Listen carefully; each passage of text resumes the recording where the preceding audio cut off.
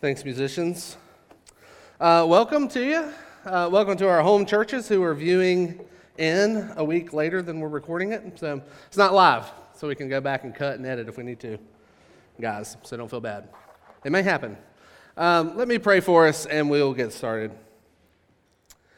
Our great and gracious Heavenly Father, we are undone by your mercy to us, your mercy that allowed the sun to rise this morning, your mercy that's going to allow it to set this evening, way too early at 4 o'clock.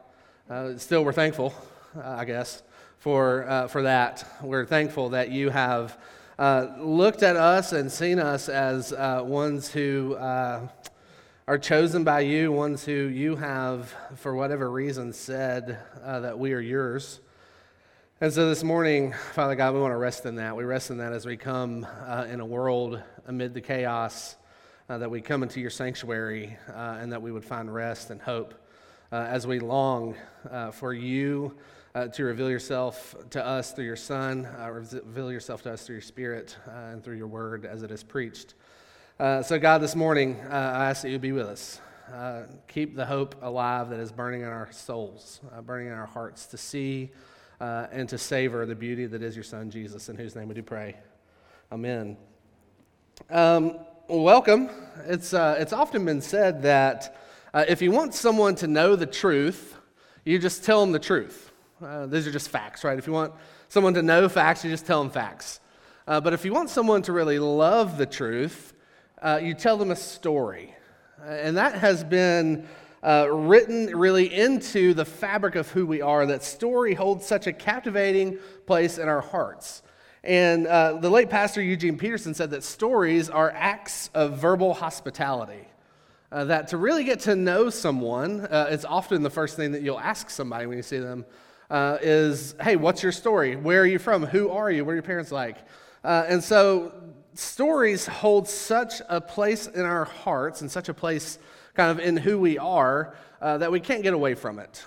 God has written a story. We are a part of that. My good friend Jonathan Rogers quotes C.S. Lewis often that reason is the natural organ of truth, but imagination is the organ of meaning. That imagination really drives everything. Story drives all that we are. There's a narrative that we've written, and there's a narrative being written about us. And I would argue that is actually what makes the Christmas season so powerful.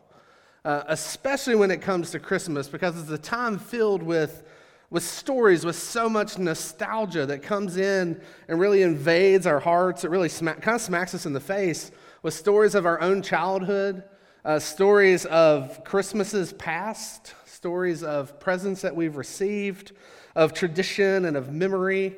There's an innocence that comes around Christmas. There's a joy and a longing that comes with this season of Christmas, especially in 2020, right? You saw kind of all over social media people throwing up their Christmas trees way early, and they're just saying 2020 has been a terrible year, so we just decided to go ahead and decorate. Christmas grants us this ability to hit reset. Life really slows down for the most part around this season, right? Your jobs kind of wind down, school winds down. You make plans to go see family, you make plans to see your friends. And that is what brings us to our Advent season. That once Thanksgiving clears and we get the first, the 4 Sundays between then and Christmas, we really want to stop as a church and kind of turn our focus back to what is Advent? What does it mean that the people of God are waiting on this promise of God to be fulfilled? The people of God are waiting for God to show up. There's no other time in our calendar that is filled with such joyous anticipation. We just sang "Hark the Herald Angels Sing," a song that is full of joy and delight and gladness. And this morning, the theme of our sermon, and really the theme that we're going to go through with each week of Advent, is that we're going to take a different Christmas song and we're just going to tell a story about it. The song that we've chosen this week is a song called O Come, Emmanuel. It's old, super old song. Don't know who wrote it. Don't know much about it. Should have Googled it before I got up here.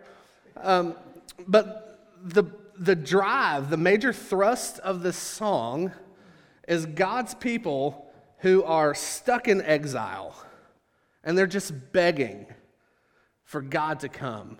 O come, Emmanuel, and ransom captive Israel. God's people held captive, politically, of course, in the Bible, but captive to sin, captive to a world that's gone wrong. And when they're begging God, would you come? And the response that we get after those two verses, after those two lines, I don't know music, it comes in, rejoice, rejoice, Emmanuel will come to thee, O Israel. He's going to come, but it's going to take a while. There's going to be some waiting involved. So this Advent season, we're going to sing the story of God. We're going to sing the story of Scripture, and we're going to hope and wish and wait together, to quote Jack Johnson, of the story of God's wild plan of redemption. That each week leading up to Christmas, we're going to look at a different song, and we're going to investigate the story, and we're going to sing it together. And it seems most fitting to start with O come, Emmanuel, because it starts with a promise that was made way back in Genesis, kind of all the way back to the front of the Bible. After the part where you write your name and who gave it to you, there's a story of how God's people have fallen and a promise made from God to Adam and Eve. They've sinned big, they listened to the serpent, they're getting kicked out of the garden, God's killed an animal, he's clothed them so they don't have to wear fig leaves anymore, and as they're getting sent out, he's making a promise that says to Eve, there's someone who's going to come from your line that's going to crush the head of the serpent. They were the only two people on earth at this point, Adam and Eve.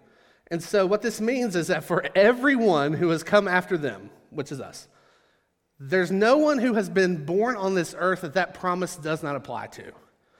That God is going to send someone to crush the head of the serpent. So that's where that promise starts. It's called the first gospel. It's sort of the first gospel presentation. And then it weaves all the way through the Old Testament. Every king, every prophet, every kind of cool dude who shows up wondering, could this be the one that Genesis told us about? Could this be the one that Moses wrote about? It snakes all the way through, no pun intended, through the Old Testament, into the New Testament, into the book of Luke, and that's where we find ourselves this morning in the first chapter of Luke. So if you have a copy of your scriptures, open with me to Luke chapter 1.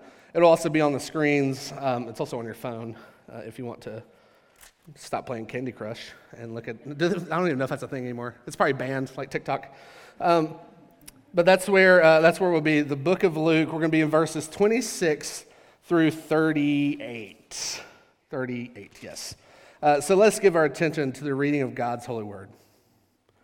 In the 6th month, the angel Gabriel was sent from God to a city of Galilee named Nazareth, to a virgin betrothed to a man whose name was Joseph, of the house of David, and the virgin's name was Mary.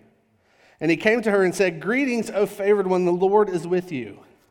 But she was greatly troubled at the saying and tried to discern what the sort of greeting this might be. And the angel said to her, "Do not be afraid, Mary, for you have found favor with God.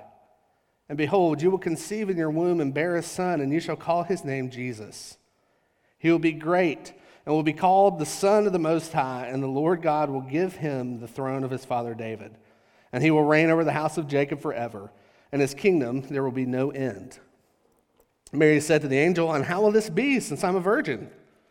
The angel answered her, "The Holy Spirit will come upon you, and the power of the Most High will overshadow you. Therefore the child to be born will be called Holy, the Son of God. And behold, your relative Elizabeth, in her old age, has also conceived a son. And this is the 6th month with her who was called barren. For nothing will be impossible with God." And Mary said, "Behold, I am the servant of the Lord. Let it be to me according to your word." And the angel departed from her. Let's pray together. Father God, as we dive into your word, I ask that the words of my mouth and the meditation of my heart will be acceptable in your sight. O Lord, my rock and my redeemer. Amen. We've landed in Luke. It's gone through, the thread has run all the way through the Old Testament, and now we are at the point in which an angel shows up to Mary. this unwed teenage mother, and she entertains this visit from the angel of God. And essentially what is happening here is that nothing is going to be the same. So we're going to see kind of two things and then a point of application this morning: the silence of God, and then the Son of God, and then a so what. Silence, Son, and so what. So let's look again at Luke chapter 1, at the silence of God. Because from the moment that Adam and Eve fell, God had made a promise to his people, the promise that we had already told you about, that someone who would come and crush the head of the serpent. And that's the story of every scripture, every book, every chapter, every story you remember from your time in like children's church, that from Abraham and Isaac and Joseph and Saul and Obed and David and Solomon, with every baby boy that was born, the question would have at least been considered: is this the one that God spoke about?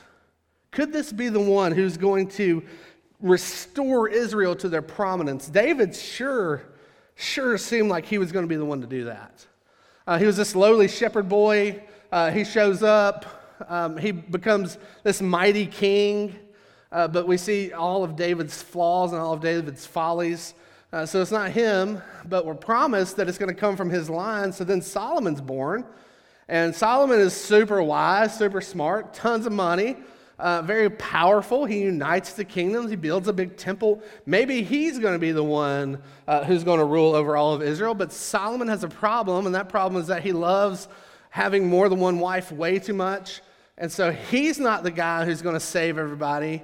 And then sort of the kingdom split. Israel's in disarray, and there's not a king in Israel. And then there are all these prophets start to show up.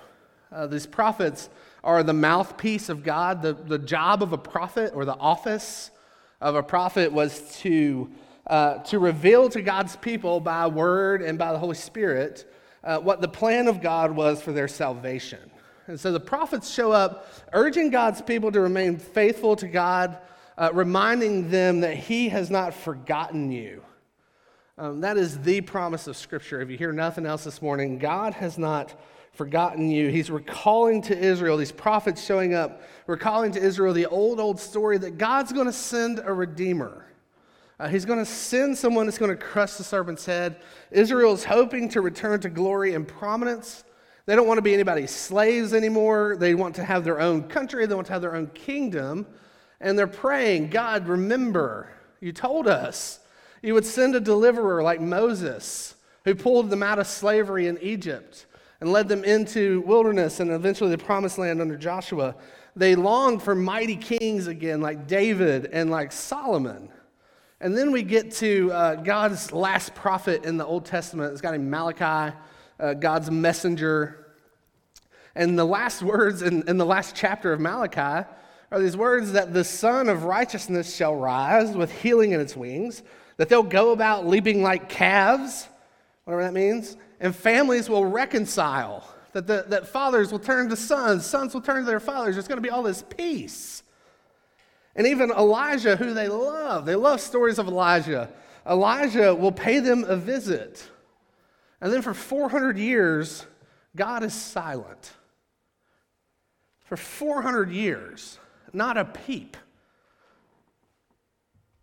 For perspective's sake, they signed the Declaration 244 years ago, the Declaration of Independence. This is 400 years of silence from God, from a people who had hung their hat on being the ones who heard directly from Yahweh, directly from God. He hasn't said a word in 400 years. And they're asking, has God forgotten those who were His chosen people? Those whom God says He loves. Has He ghosted them? Has God left them? 400 years of hoping is a long time to be stood up. But you know that feeling, right? You cry out to God with your prayers, and you don't hear anything back. It's like your prayers are bouncing off the ceiling if you're even praying at all. God, I've followed you to Nashville, came to Belmont like you told me to. Like, what now? God, I took the job that I felt like I was supposed to take, and I don't like it. So what do I do now? God, you said you were going to act, but it sure seems like you're awfully quiet. The silence of God is terribly uncomfortable. The silence of God is scary. Singer-songwriter Andrew Peterson wrote a song called The Silence of God, and in it he says, "It's enough to drive a man crazy. It'll break a man's faith.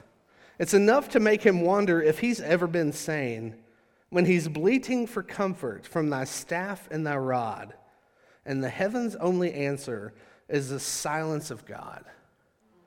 Every month that passes by, just reminding us of our infertility, every hangover reminding us that we're powerless against our addiction, every stupid wedding announcement that comes in the mail that we have to put on the fridge because we feel bad about it, reminding us that we're not getting to send out our own wedding announcements.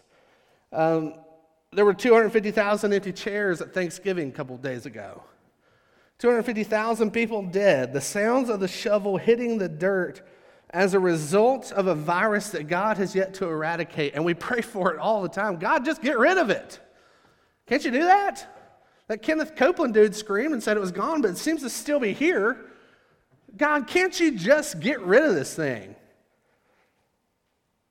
The kid who doesn't come home for the holidays. The kid that we just so desperately want them to follow Jesus and to trust in the Lord, and they don't give a care about it. God, have you forgotten us? Why are you silent? We all know this feeling that God has stood us up like a bad Tinder date, that God hasn't shown up. And Israel knows this, but Israel has forgotten something too. They've forgotten that God is never left without a witness.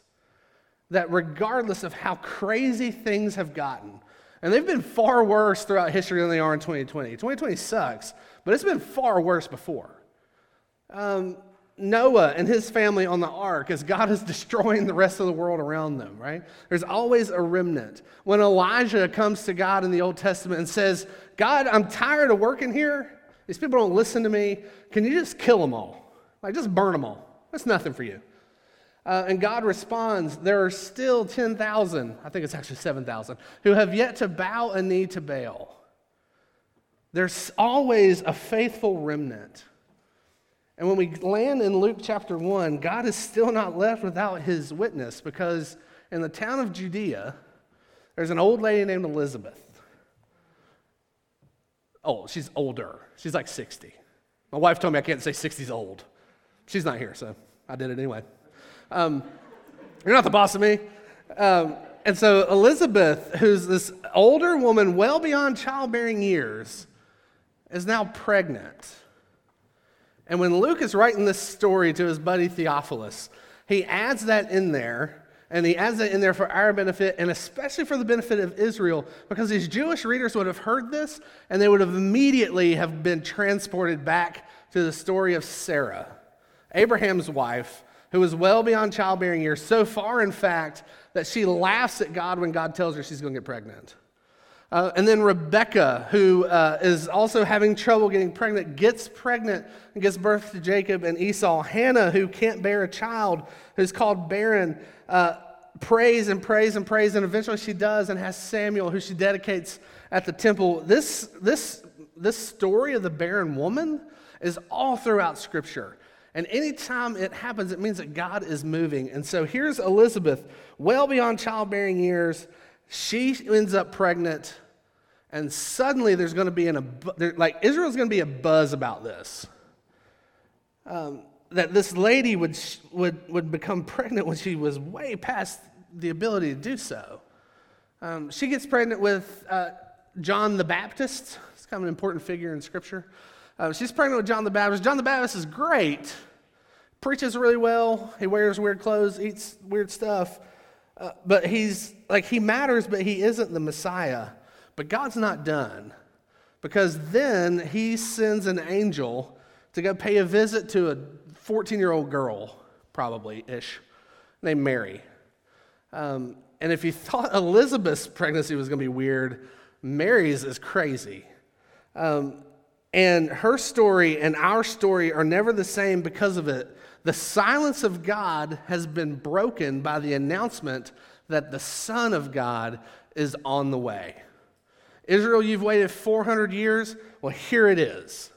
All those stories you've heard from people who are long dead, here it is. It's going to be our second point, the Son of God. God deploys his angel Gabriel. This is in Luke 1. We see Mary having a dialogue with Gabriel. Gabriel goes to this no-name town in Galilee, this country that doesn't matter a whole lot, to visit this teenage girl and to tell her, God has seen you and God knows you. This would have been great news to Mary. This is news you need to hear, that God sees you and God knows you. I hope that an angel doesn't come and tell you that you're pregnant, unless you just really want to be. But God sees you and God knows you. To think of how crazy this scene would have been for this little girl she's engaged to be married to a guy named Joseph who works hard. He's a carpenter, nice guy. But they haven't slept together yet. And so this angel shows up and says, Mary, you don't know me. My name is Gabriel. I come on behalf of God, and I'm here to tell you that you're going to get pregnant. And then Mary responds the way that we all would respond, but Lord, I'm a virgin. How's this going to happen? Gabriel, that's impossible. And then Gabriel tells her it's going to be the work of the Holy Spirit.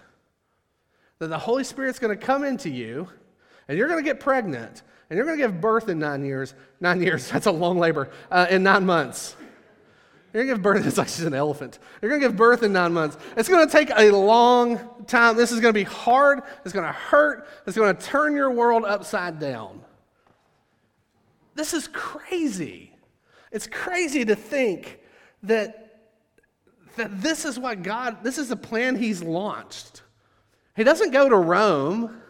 He doesn't go to Cairo. He doesn't go to Athens. He doesn't go to powerful cities to say, hey, this is where Jesus is going to be from. Instead, he goes to Mary in little Galilee and Nazareth, which is just this sort of a whatever place. Like, it's not that important. There would have been nothing powerful there. Jesus is mocked later on in his life for being from there. That there's nothing that is that attractive about being from where he's from. It would be as if this happened today. I came to you and said, hey, listen up, y'all.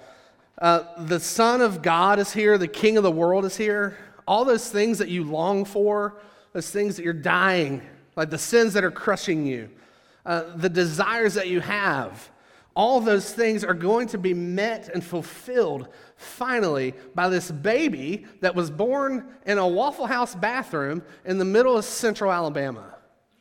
Like, no offense to Waffle House, all offense to Central Alabama, none to Waffle House. I mean, Waffle House is great. It's just not that, it's just not that impressive. Like, we wouldn't think, oh yeah, that seems like where Jesus would be born.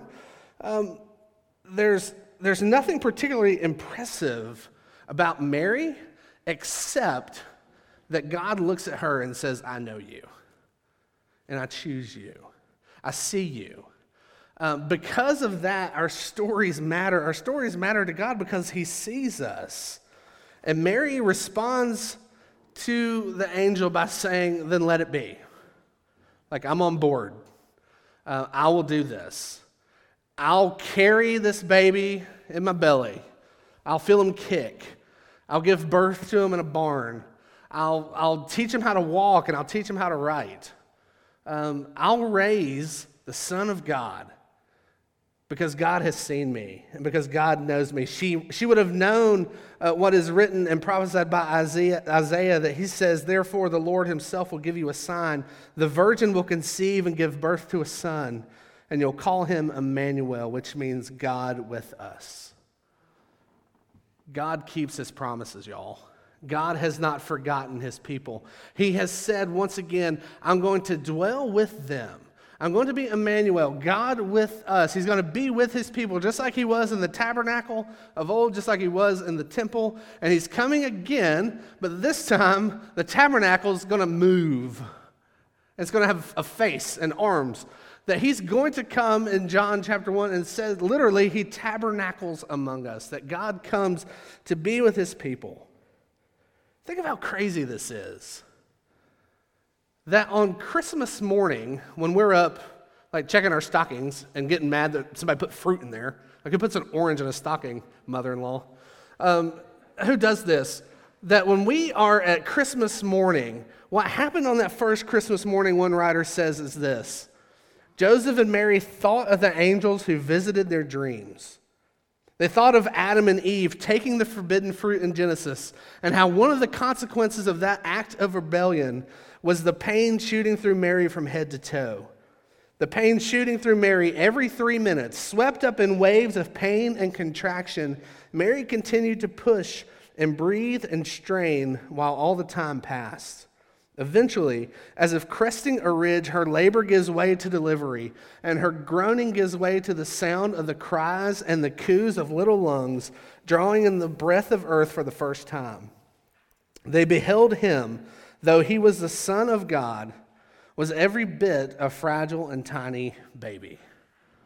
The story of salvation for mankind, authored by God and accomplished by Jesus, is laying here, wrapped in swaddling clothes and lying in a manger because there wasn't any room for them at the inn. God has not forgotten the promise he made. Because of the incarnation, because of the birth of Jesus, incarnate, in flesh, God coming in flesh as Jesus, the Son of God coming, hope was alive. The silence of God that had happened those 400 years is gone because Jesus is here. The silence of God that you feel right now, Jesus is here. The promise, he has not left you, he has not forgotten you. And you may be asking, so what? What does any of this mean? I'm not Mary, and angels never visited me. I think Christmas kind of sucks. Like, I don't like going home to my parents. I don't like going home to my family. It's too crazy. There's too much going on. You don't know the pain that Christmas brings me. You don't know the pain of the loneliness that I feel in this season. You don't know the pain of seeing birth announcements and hearing a story that a baby is born. You don't know that pain. And I don't.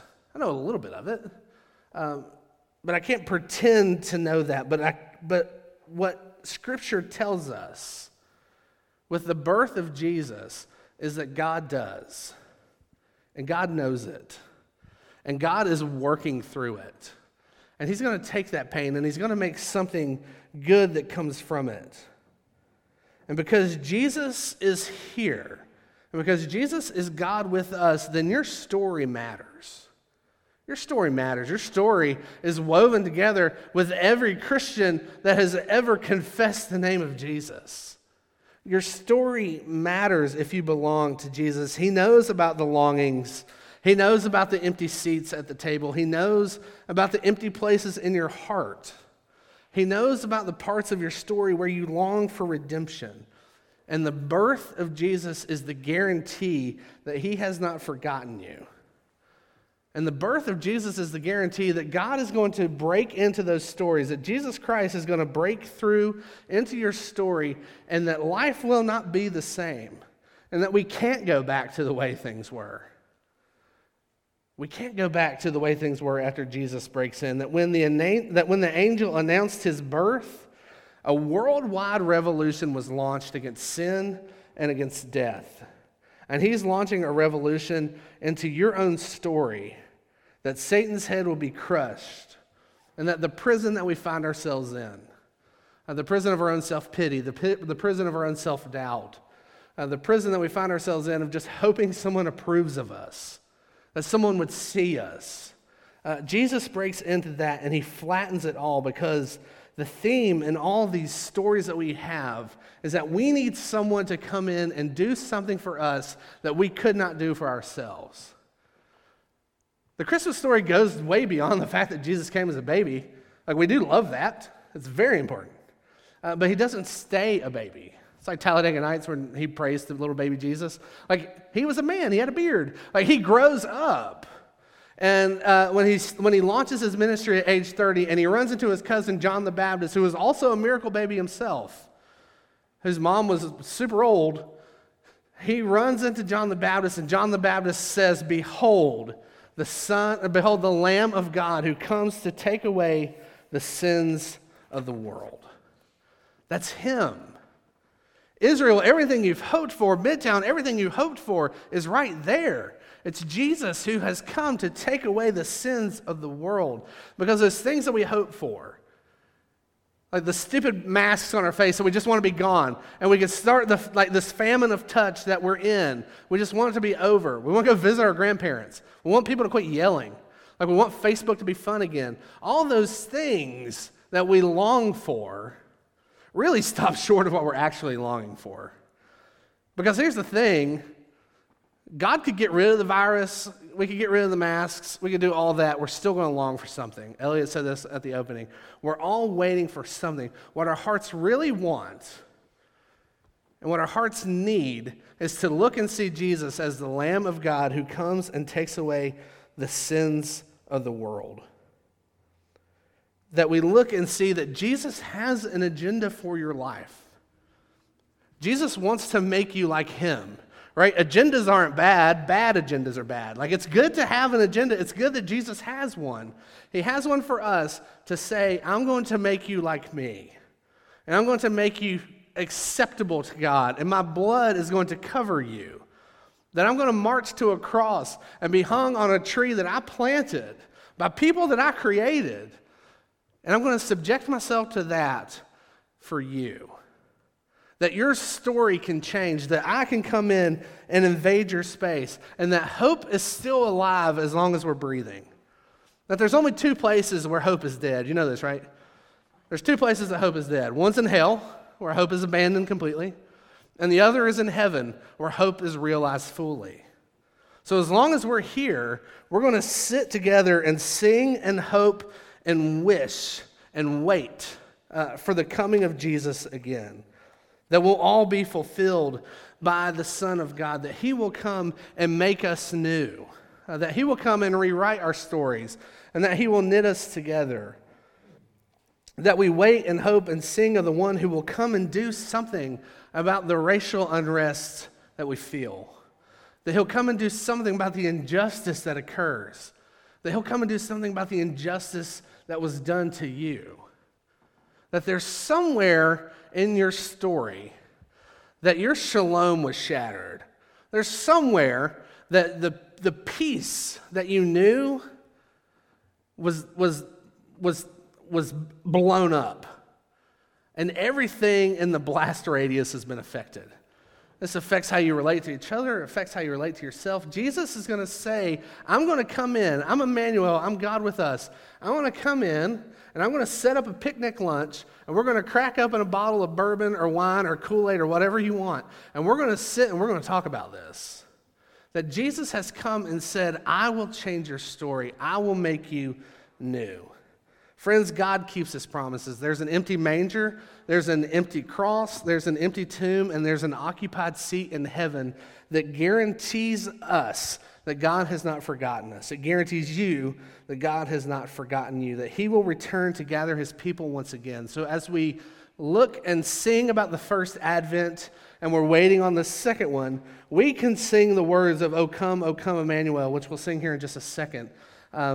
We can sing these words, O come, thou key of David, come, and open wide our heavenly home. Make safe the way that leads on high, and close the path to misery. It should be misery. Songs are supposed to rhyme. Rejoice, rejoice, Emmanuel shall come to thee, O Israel. Make safe the way that leads on high, and close the path to misery. Get us to heaven. Get us to when you return. Close the path of sin and death and misery and shame and heartbreak. Rejoice. Rejoice. Emmanuel shall come to thee, O Israel. Let's pray together. Our great and gracious Heavenly Father, we're undone by such a promise. We're scared by such a promise that you would be so committed to us. That you would send your son, that we were so bad that it had to happen, but that he loved us so much that he willingly did it. That you would send your son to invade our world and invade our space and invade our stories and to tell us, I see you and I have chosen you and I'm here to make things right. Father God, as we go on singing for the rest of the service, fill our hearts with that hope. Fill, Holy Spirit, our lungs with the breath to sing back in praise to you, that you are a great God, and that we are your people, and that we long for you. Come, O come, Emmanuel, and you tell us, rejoice, rejoice, Emmanuel has come to thee, O Israel. Father God, would you be so kind as to do this? We pray this in the name of your Son, Jesus. Amen.